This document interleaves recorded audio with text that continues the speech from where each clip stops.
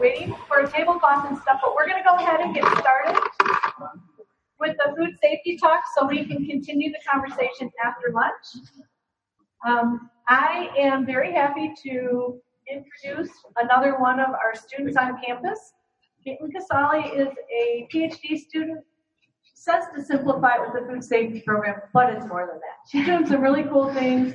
There's a lot of consulting work, and she said, hey, you're having this conference. You need to have the food safety top guys here. So I'm going to let Caitlin tell you who they are and why she thinks they needed to be here.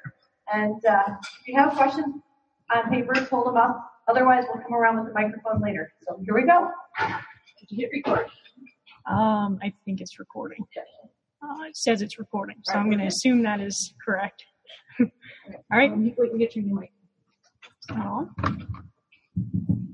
Yeah. All right. Good afternoon. I'm going to introduce our speakers for today. So first, Ben Chapman. I've known him the longest. I was at NC State with him. We actually met before my freshman year, and we didn't realize it until I graduated and beat him and the dean at golf. And Don Schaffner as well. He's from Rutgers, and we met a few years ago when he gave a seminar here at Michigan State in the food science department, and we just kind of kept bumping into each other, and he started paying me to do things. So he's now on my committee as an informal advisor, and he has cute dogs. Both of them have cute dogs. So without further ado, let's let them get started. Great. Thanks for the intro and the invite. I'm going to mess around with my mic probably a bunch here. So as Caitlin said, I'm Ben Chapman. I'm an associate professor at NC State University in Raleigh, North Carolina.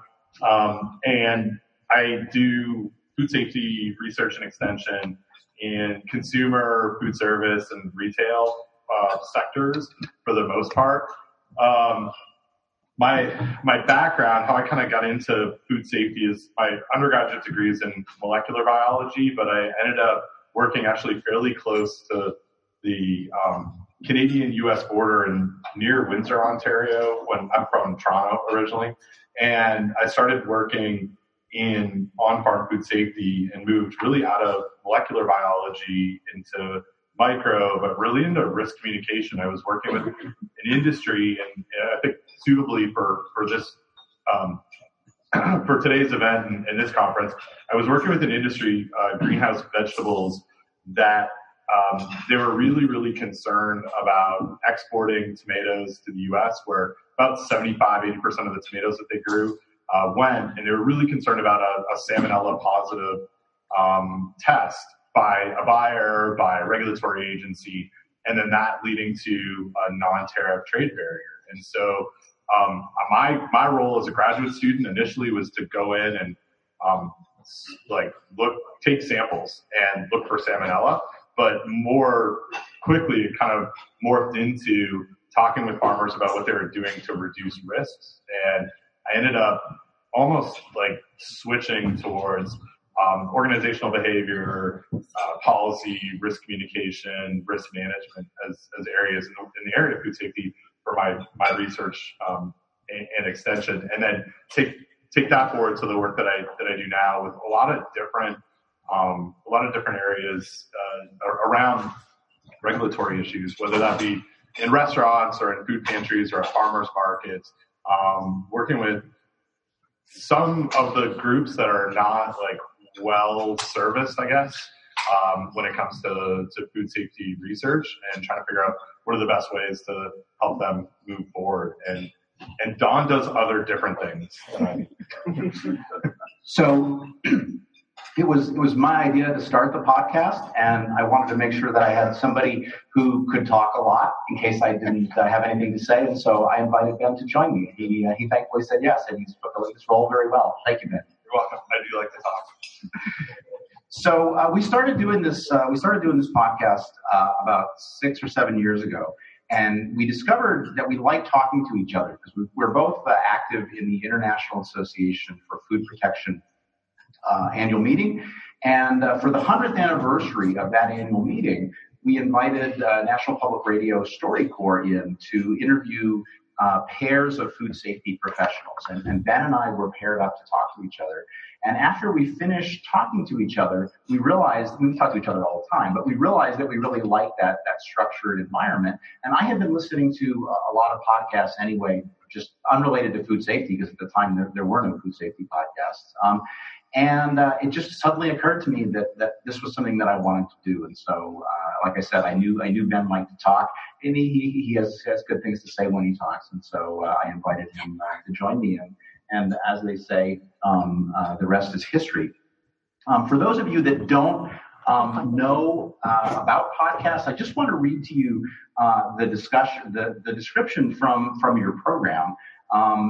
It says, and it's a great description because I wrote it. These are the jokes, folks. Podcasting is a new form of communication. It's like a radio broadcast, except it's transmitted over the internet, and you can listen on your computer or your smartphone. Every 2 weeks or so, Ben and Don get together to talk about what's on their minds or in the news regarding food safety. They strive to be relevant, funny, and informative. Probably 2 out of 3 is not bad. Most episodes are recorded with Ben and Don sitting in their respective offices in North Carolina and New Jersey. Occasionally, they get together face-to-face and record a live episode, and that's what this session is going to be. Before we really get into it in detail, though, I want to and we've done these live episodes a couple of times, but I want this to be interactive. As you know, you have note cards where you can write questions, and we'll have an open mic portion where you can ask us questions. I should also say that if you want to speak on the microphone, you will be recorded, and you will be on the podcast. So if you don't want your voice broadcast on the internet, write your question down on a card. But before we get into the nitty-gritty details of the podcast, I just want to do a brief audience survey to find out what you guys know about podcasts. So prior to me saying the word today, how many of you have ever heard of something called a podcast? Let's see a show of hands. And so this is an audio format. It's like radio. So I'm going to say for the listeners who are not here in the room, almost everybody raised their hands. Okay, next question. How many of you have ever listened to a podcast at least once? Let's see a show of hands. And so now it's probably still most of the people in the room. I would estimate about 90%. Now, next question, important question. How many of you consider yourself regular podcast listeners where you subscribe and you listen to, let's say, a podcast at least once a week or on a regular basis? Let's see a show. Oh, wow. Also, so this number is changing over time as I do these surveys. That number is actually, I would say, about 50% of the people in the room. Now, the most important question, how many of you listen to our podcast? Oh, yes, and there's like 3, 4, 5, 6 people raise their hands. So thank you, the true dedicated folks. So I want to say we were really excited when we got here because people brought us gifts. So we were given these really nifty Food Safety Talk bumper stickers. We must be on the same wavelength because one of the things that I did, and this is the surprise, Ben, one of the things that I did in anticipation of coming here and also in anticipation of going to the IAFP annual meeting is I had stickers made. So we have treats, okay? So we have, here we go, Caitlin. You'll be the first recipient of the Food Safety Talk sticker. Ben, you're the second recipient. I'll ask Caitlin to pass these around. We have plenty, and so if you want more stickers, please let us know. Awesome. So thank you, and thank you for coming today. It's on the last day of a conference at lunch. I'm never sure what we're going to get. I was absolutely delighted to see that we are so popular, or lunch was so great that they had to bring in an extra table to have room for everybody. So thank you all for coming and for being here today. Awesome. So for those of you who haven't listened to our podcast, what Don and I typically do is sort of go through some of the stuff that's going on in the world of food safety that we think is important or we think is interesting. And it's really just that. I mean, that's the format is for us, as Don said, just to talk to each other. His background is in microbial risk modeling. He's a math guy, and I'm a communications guy. And so whenever there's an outbreak or an incident or an event or whatever it is, even new research gets published, we often have different takes. We come at it from different angles. And so there's a lot of times when I'll be sitting at home watching The Crown on Netflix and think, oh, like as I'm reading Twitter, there's something that pops up and I was like, oh, I just wonder what Don thinks about it. And instead of texting him, we have this like Dropbox folder where we throw stuff in that prompts us at each episode to talk about.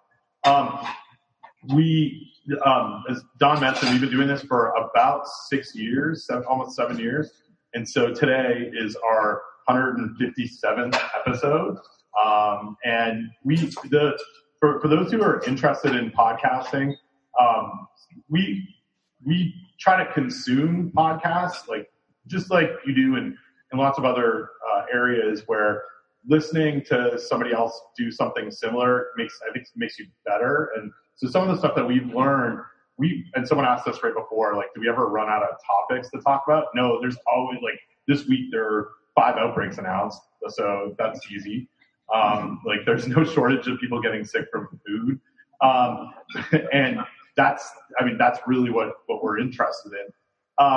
But one of the things that we found is just regularly scheduling it matters. Not just hey, when there's a topic, let's try to do it. So if you ever happen to listen to our podcast, there's some outro music that's Neil Young that runs at the end of the podcast. And then afterwards, you get to hear Don and I schedule the next time that we're going to talk. But it is fascinating. But for us, just getting on that schedule every 2 weeks makes it so we know we've got this slice of time that we can set aside for what we do. So segueing a little bit, and being that we're here in the Kellogg Conference Center, there's kind of an apropos outbreak going on that's linked to Kellogg's. This Salmonella Bandaca that's linked to Honey Smacks, which is a cereal that I didn't even think existed anymore.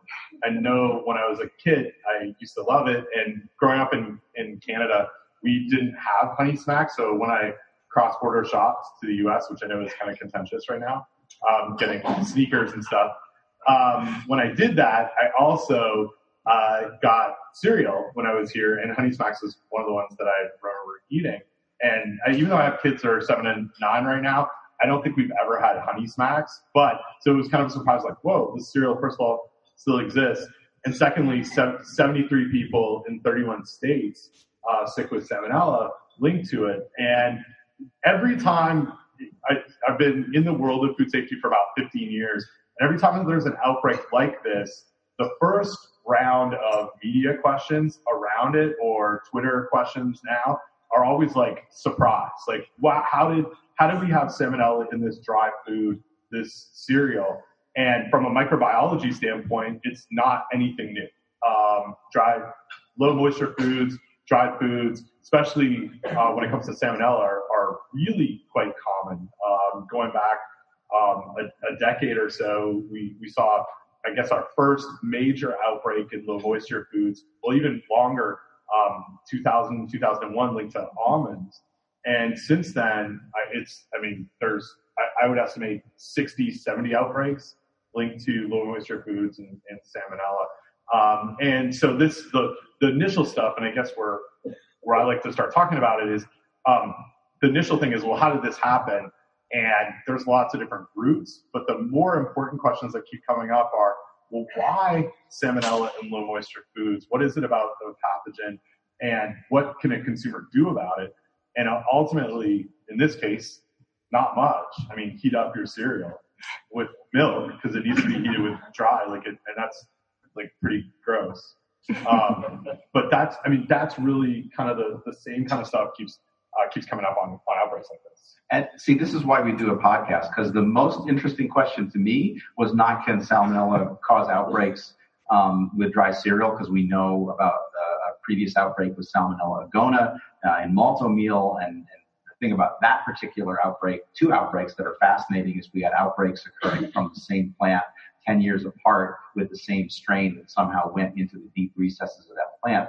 But the immediate question that occurred to me when I heard about this outbreak is, what's Bandaca?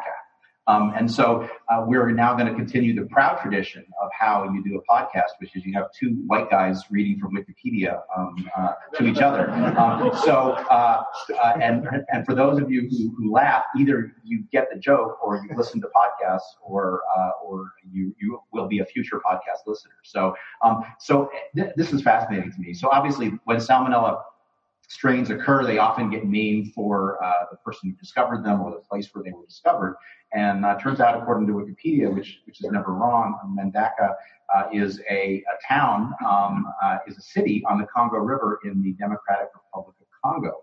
And it used to have a different name, which is Coquille-Hatville, which also sounds really, really interesting. So obviously, that's where this strain was first isolated. Perhaps it caused an outbreak or was discovered in that location. But as Ben said, with this particular outbreak, there's not really a lot that consumers can do. There's not a mitigation measure that they can practice other than to pay attention to the news media and then basically don't consume the cereal. If you have purchased the cereal, to take it back to the store and get paid back. So that's my initial take.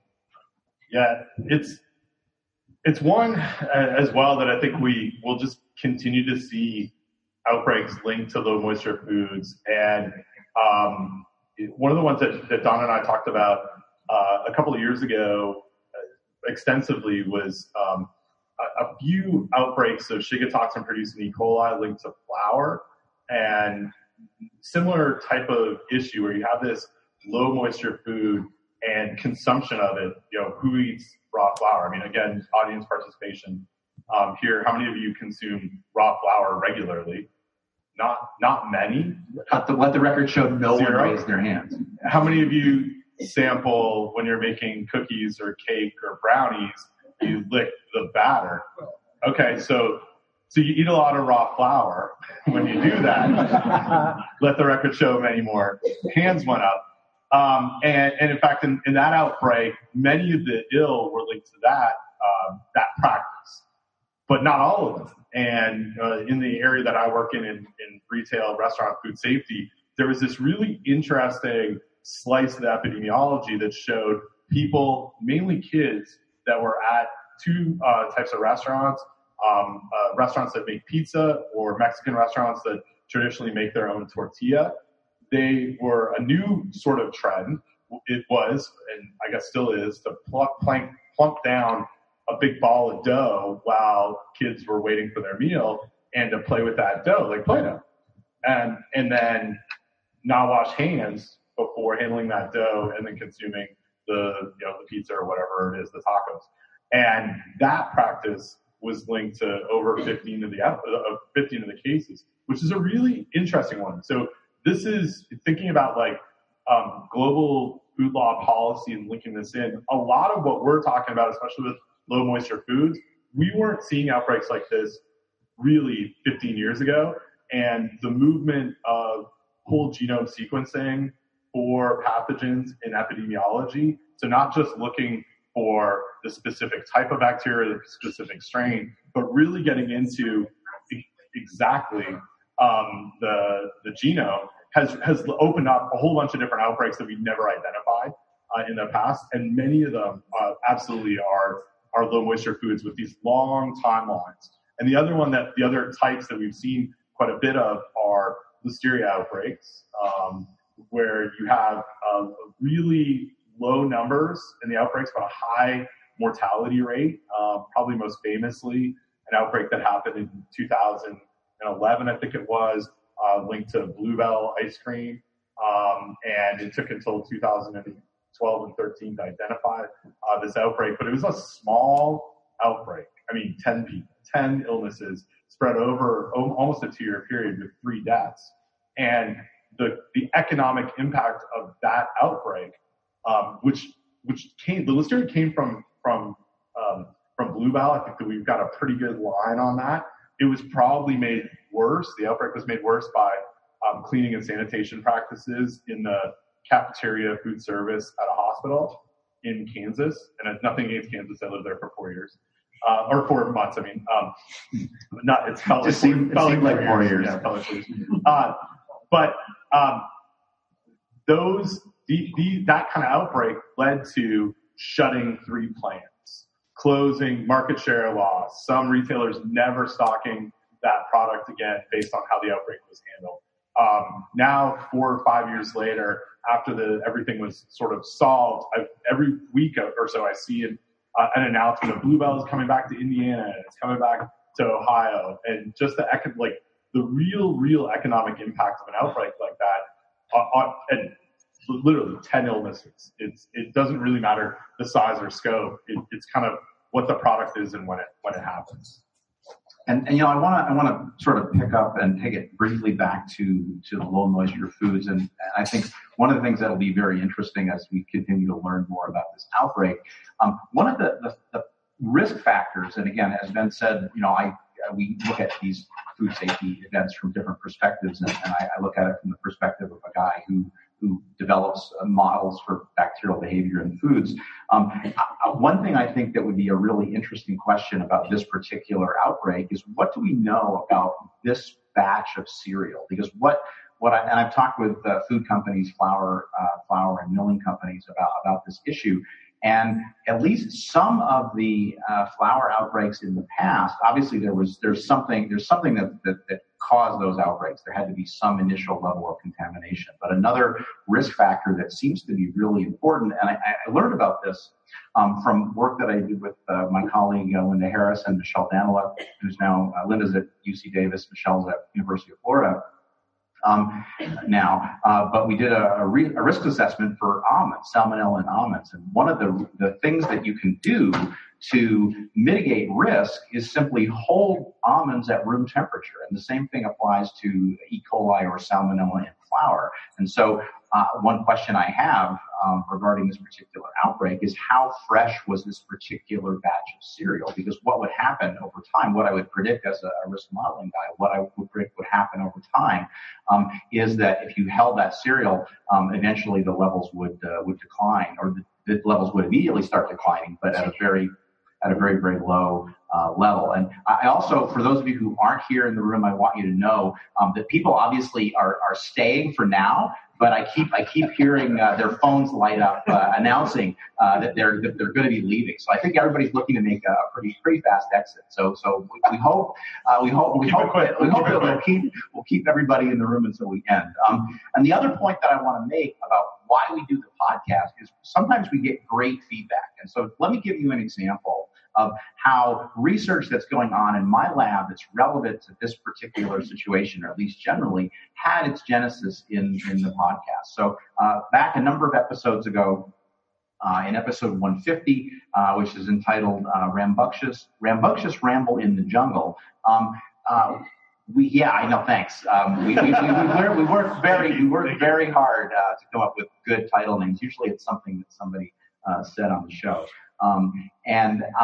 We had been over time had been talking about these kind of outbreaks, and at some point, it might have been that episode, it might have been one before, somebody shared with us a YouTube video on how to make safe flour in your home oven.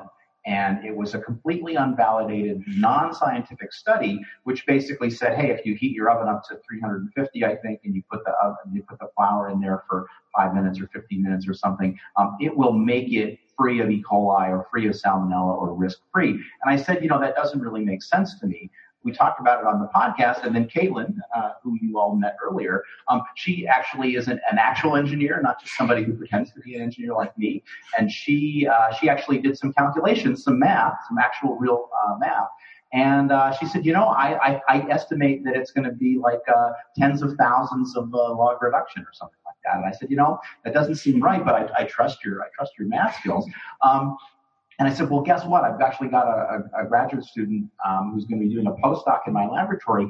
That sounds like a great project for her to get started with. And so now I've got a former graduate student, a postdoc now, who's basically taken a crappy little toaster oven that we used to use for heating our bagels, and we delegated it to be only used for food safety research. It will never be used for bagels again. And it was okay because the stupid university safety people came through a number of years ago and said, you can't really have that because it's not safe. It's not an industrially rated toaster oven. You might burn down this cinder block building that you're in. So anyway, don't get me started. But the bottom line is that this podcast is great because it allows us to interact with real people with real questions, and sometimes that actually results in research that takes us back to the laboratory. So that's a long, rambling way of saying that this podcast and this kind of interaction is an integral part to what Ben and I do as part of our jobs engaging with the public. So I think that's the end of my rant on flour. Cool. One more, I guess, topic that we had identified before we start sort of opening things up for questions is something locally here has become an issue as far as I can see, watch it from the outside, and hepatitis A in food service employees. And there's for those who are not familiar, I'll give you a little bit of background on this. Hepatitis A, something that Don and I have followed quite a bit and talked about a lot over the last few years. And the number of cases of hepatitis A that we have in the U.S. has drastically gone down. Really over a 10,000-fold increase if we look at when vaccinations for kids became available and encouraged and in some states required. We see this really interesting situation where if you're under 30, you're unlikely to get hepatitis A. If you're in between 30 and 55, which I am, you're a little more likely to get hepatitis A.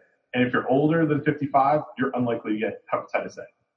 How does something like that happen? Well, in the interim, that spot where we started vaccinating people for hepatitis A, we knocked down this natural hepatitis A sharing that was happening.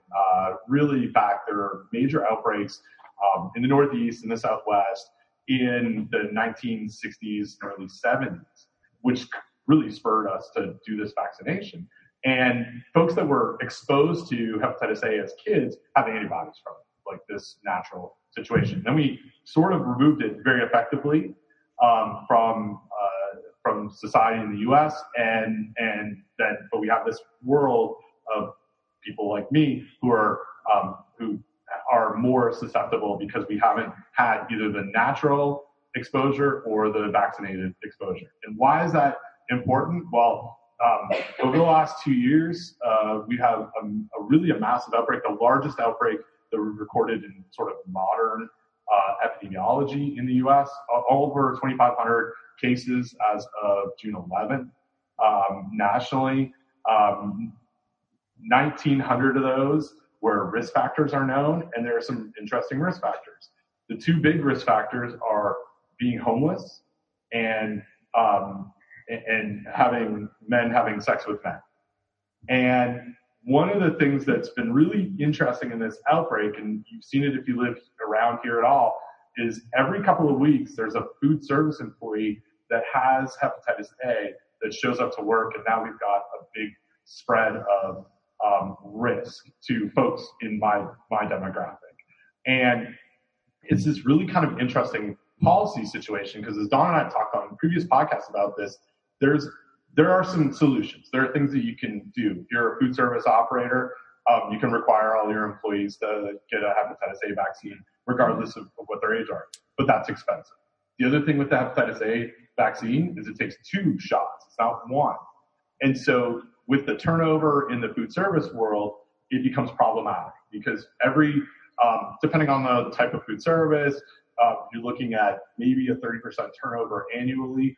And so you've invested in 1 shot, but you're constantly trying to stay ahead of that wall. And I was at a meeting last week in Los Angeles where also Michigan's actually the number 1 state.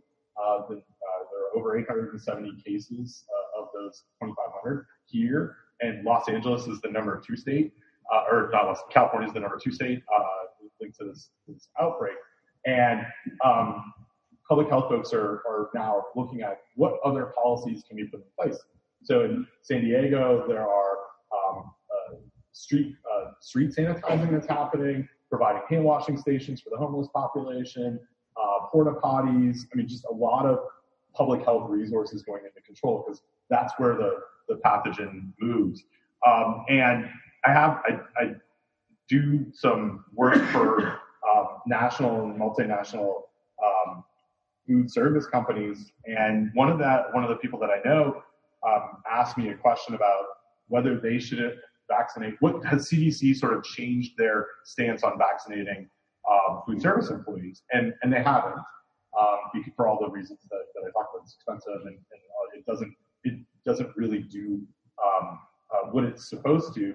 But in certain counties, we are seeing the push to vaccinate food service employees. And Los Angeles County has made a recommendation. And again, from a policy standpoint, I find this kind of interesting. Well, maybe I'm not close enough. Either way. Oh, sorry. They are requiring or asking people to. Maybe I'll just go back to this. They're recommending anybody who is in close contact with the homeless population to have a vaccination if they're food service. And I find that kind of an interesting policy because it's really hard to enforce. It's really kind of impractical. And from a food service operator, when this started, this conversation came up, my friend was like, what do we do? How do we even approach our employees to say, are you in the homeless population? Are you serving the homeless population? Do you live close to it? And if so, we think you should get a vaccine. And it's a really, for me, there's this interesting policy problem and practical problem with it. But I mean, ultimately, hepatitis A is on the increase, and we're seeing it spread through food service. Yeah, and so this I've had an interest in this topic for some time, and we'll link.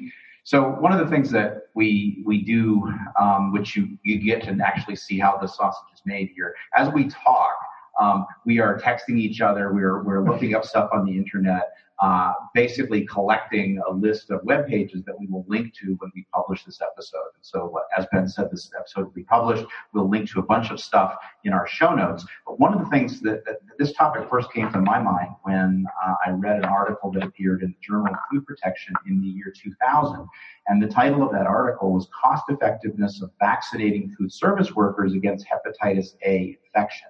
And basically, I won't read to you from the article, which is something that we sometimes do on the podcast. It doesn't make for very good radio, but basically it reiterates the point that Ben made, is that this particular situation, it may not be cost effective. So, but what you have to ask yourself when you come to make these policy decisions is, do you make it and one of the conclusions that was very clear from the results of this research, that I remember even to this day from reading it so many years ago, is that if you want to keep people who eat at your restaurant from getting sick with hepatitis A, it's not very cost effective to vaccinate your workers. That's not you don't get much return on investment. However, from a policy point of view, it's the right thing to do for your workers, right? And so ultimately, a system that solves the problem.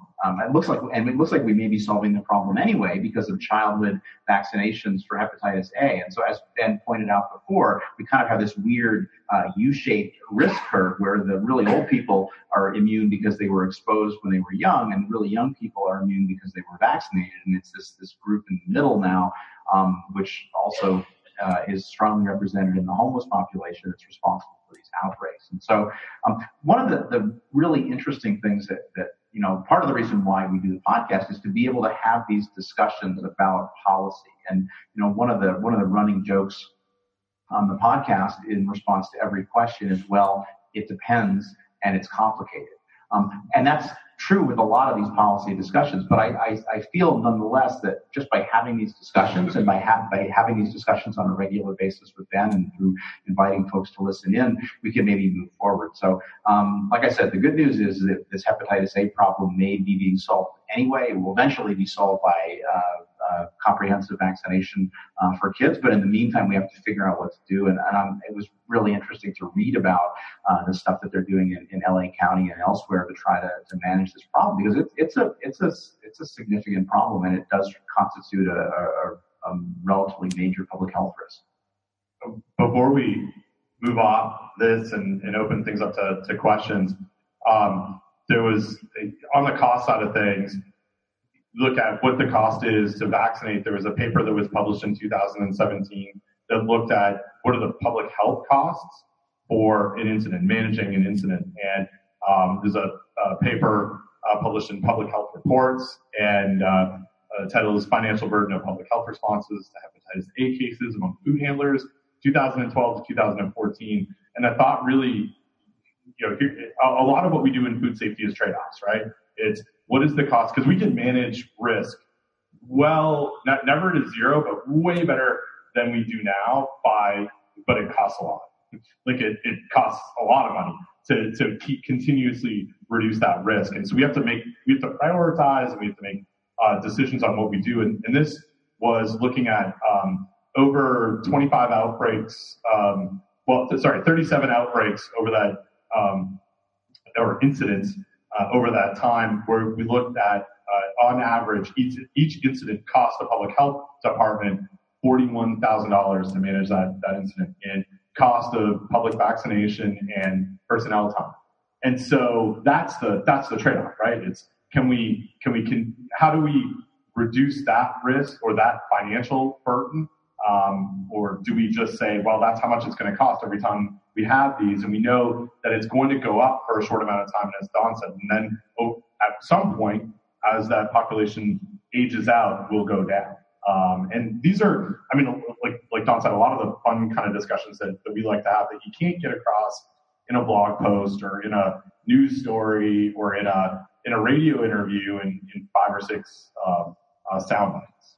It reminds me of that famous quote from somebody whose name I don't remember, which is, how will I know what I think until I see what I say, right? And so a lot of times, and I see this on other podcasts as well, but it's certainly true of ours, is having the discussions with Ben actually let me work out what my thoughts are, because until it's a lot of work to sit down and actually start typing something on the computer and to write something. And I do that. That's part of what I get paid to do, but it's also a lot of fun to kind of think things through with Ben first and work out what my thoughts are before I go and write a grant, or before I go and write a paper, or before I do an interview in the media where I have to come up with sound bites if I know if my quotes I want my quotes to be used. So it's a really helpful exercise to kind of work things out. But I think we've had enough of the fun of just us talking now. So let's open it up to folks in the audience. So I don't know exactly how this is going to work. Are there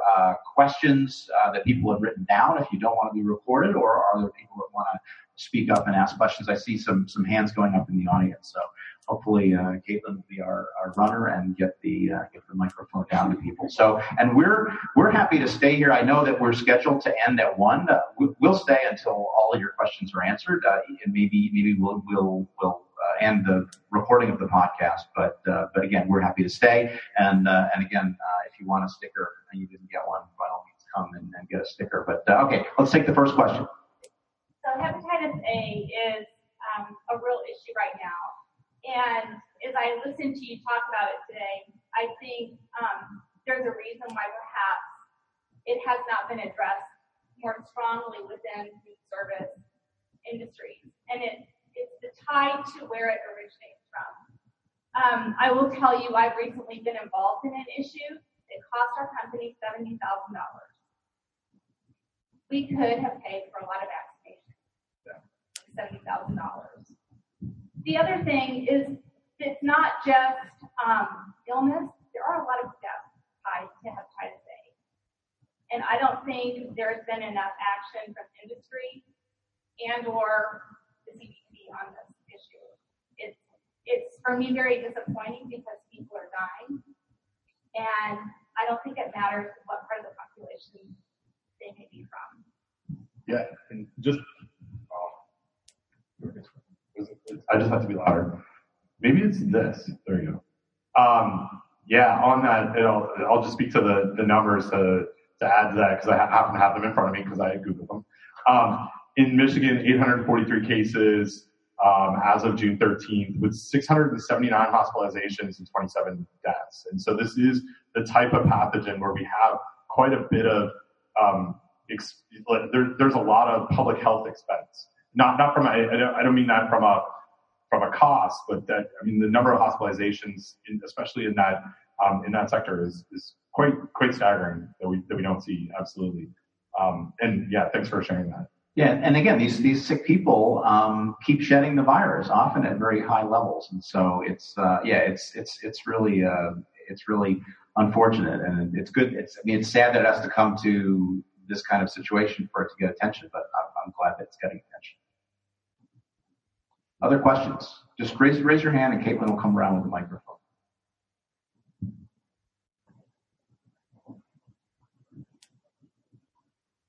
This is awkward. Oh, here we go. I mean, we can just talk. We'll talk. Yeah. I mean, we're professors. Yeah. We'll just keep talking. So we've had a lot of discussion, or a couple, sessions during this conference where the issues of addressing intentional contamination of either of food fraud or food defense as concepts and things that Global Food Safety Initiative programs require businesses to address.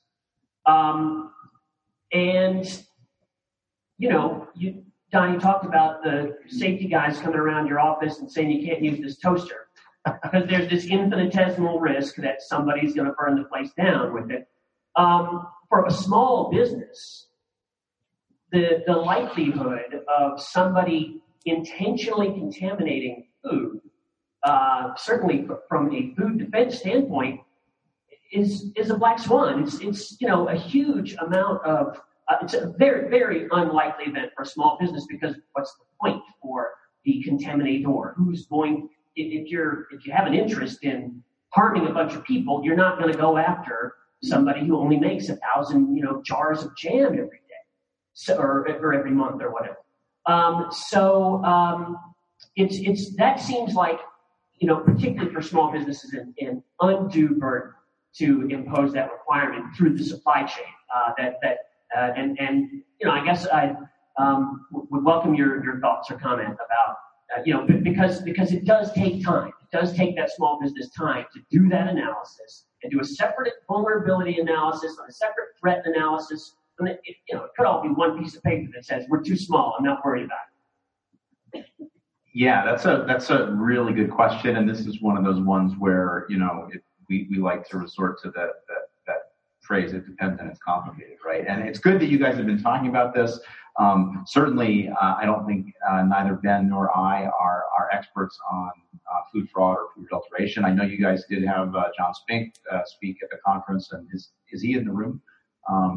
So he's sort of my go-to source for information about this particular topic. But I get what you're saying, right? And this is one of the reasons why I'm so interested in risk assessment and risk modeling is that it lets us begin to prioritize and to say, look, we can't do everything, but let's do something. And so I guess maybe this is part of why it's so great to get questions that you don't know the answer to, and you start talking, and then you figure maybe you have a solution. So I guess what I would say is, well, yeah, certainly maybe that small operator doesn't need a full-blown plan, but what are the low-hanging fruit? And this is something that I've been working with some colleagues to try to get some funding for an analogous situation, which is to help small produce growers comply with the produce safety rule, which is part of BISMA, right? We know these small growers cannot do everything, right? And FDA is not expecting them to do everything, at least not right away. And so the question is, what are the easy things to do? What are the giant barn doors that we can lock, right? What are the low-hanging fruit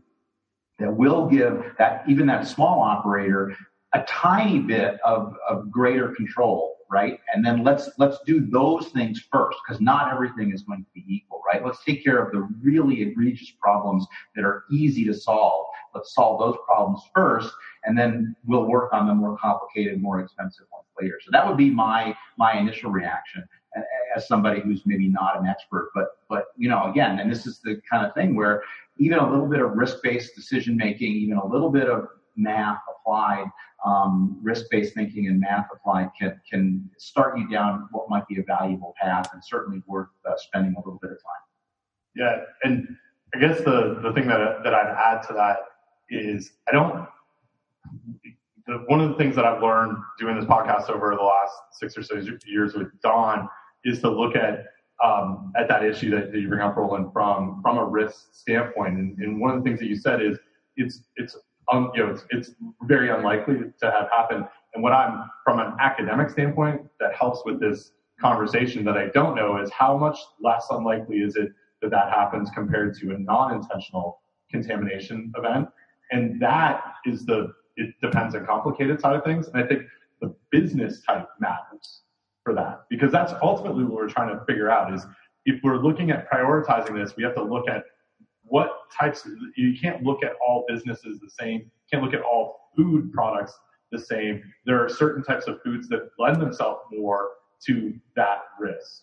And I think from my personal experience working in food service, where you may have a situation of cross-docking or a very, very common thing that I see often is food deliveries that happen. Actually, I was walking around downtown DC last week at 11 o'clock at night, and there was a bunch of food that was being delivered that was sitting until they opened. Like, the food's there. And there's a theft issue, but also like that's a different type of risk. That's a small independent retail business. But you have to look at all of those things together to really start to see where do you have to prioritize. And that's the part that I don't think we have a good answer is what's more or less likely to what we're trying to do. Like with the idea of we want to have the least amount of risk possible, but not all foods are lend themselves to intentional contamination equally.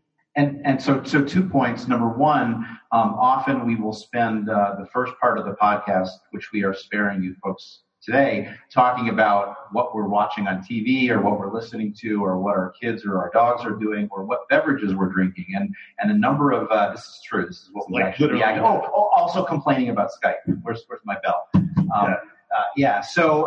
But a couple of episodes ago, Ben, I don't know if you remember this, I was telling you about the free bottle of water that I got. Mm-hmm. And my immediate thought was, I wonder if somebody put a spiked bottle of water in the soda machine so that I would consume it and get sick. And Ben said something to the effect of, "Do you really think that that's cost effective for the terrorists to do that?" And he made me realize that it probably wasn't. But and then apropos deliberate product tampering, which is what we're talking about, I want to take a little bit of time and plug another podcast, which is on the How Stuff Works network, and it's a podcast called Omnibus, and it features John Roderick, who is a podcaster / musician from Seattle. And he does this podcast together with a guy named Ken Jennings, another great podcast from the tradition of two white guys talking to each other and reading from Wikipedia. Ken, you may remember, was, until they changed the rules, the longest running champion of Jeopardy. But they have a particular episode of their podcast about the Tylenol murders, which happened so many years ago, but which dramatically changed how pharmaceutical companies package things. So I guess what's my point in all of this? Well, number one, to tell you that I think about weird stuff when I find 3 bottles of water in the soda machine, to plug the Omnibus podcast, but also to say we get to solutions to these problems by thinking about them and talking about them. And I appreciate the question, even though we don't necessarily have any answers. I haven't heard anybody's phone fire off recently with how you're going to have directions to get home. We got another question. And then we have one in front. Perfect. Her microphone. She has the microphone. Yeah. So with the advent of social media over the past 5 to 10 years, we talked about earlier this morning about the need for when outbreak occurs to tell the truth and tell it fast. What would you guys recommend, or what would you like to see companies doing when they find out that they have an outbreak that's being associated with them? So let me answer first. Yeah. So tell the truth and tell it fast. But the other thing that I will absolutely say is it's okay to say you don't know, right? It's okay to say, we don't know the answer to this question, but we're working on finding out the answer. And I wish more companies would do that. Now, I know that this is nominally a course that's sponsored through the law school, and there probably are some lawyers in the room. But often, and I'm not a lawyer, although we did have Bill Marler who spoke earlier as a guest on an another episode of this podcast. And Bill's a great guy, and I've got a lot of lawyers who are friends and trusted colleagues. I think a lot of times lawyers get in the way of companies telling the truth, or not telling the truth, get in the way of companies telling exactly what they know, right? And I understand that. That's their job to do that. But I would just, again, my key point is, it's okay to admit that you don't know something and admit that you're working on trying to find out the answer. And this is something that we talk about all the time on the podcast about, like, well, there are key questions in these outbreaks that we don't know the answers to yet, but tell us you're working on it, or tell us that you don't know, or give us the range of possible answers that you think might represent the current possibility. So thanks for letting me go first. Yeah, and I absolutely agree with Don's comment. I think the other piece that builds on just admitting a level of uncertainty is to tell people what they're doing to find out about that uncertainty, and that often is missed. And social media allows us to do this in a way that we've never been able to do it before, because the older cycle was put out a press release and just let that. You only have 400, 500 words after you take out your boilerplate information. But really getting into here are the people that are investigating this outbreak, this incident in our company, and this is what we're doing to try and figure it out. From a risk communication standpoint, it makes all the difference. The other thing that I would lean on, especially in the processing world, outbreak after outbreak leads to recalls, and ultimately those recalls creep. Kellogg's is a good example. The initial report was, here are the lots that you have to look for in your honey smacks. And that was done internally, right? Like, here's what we've defined as a lot. And then when investigators come in, they say, how did you define the lots? And they say, well, it was a day, everything we produced on that day. Well, what did you do in between those days that would establish some sort of a clean break between the production? Well, we, did our, whatever sanitation. Was that, do you have any data? Do you have any validation that is a different lot? And almost every recall that I can think of in the last 3 or 4 years starts with a small amount and then grows. And that growing leads to credibility issues within the how that company's viewed. Because it was, you said you knew what you were doing, and now it looks like you didn't, because as soon as the regulators came in, everything got bigger.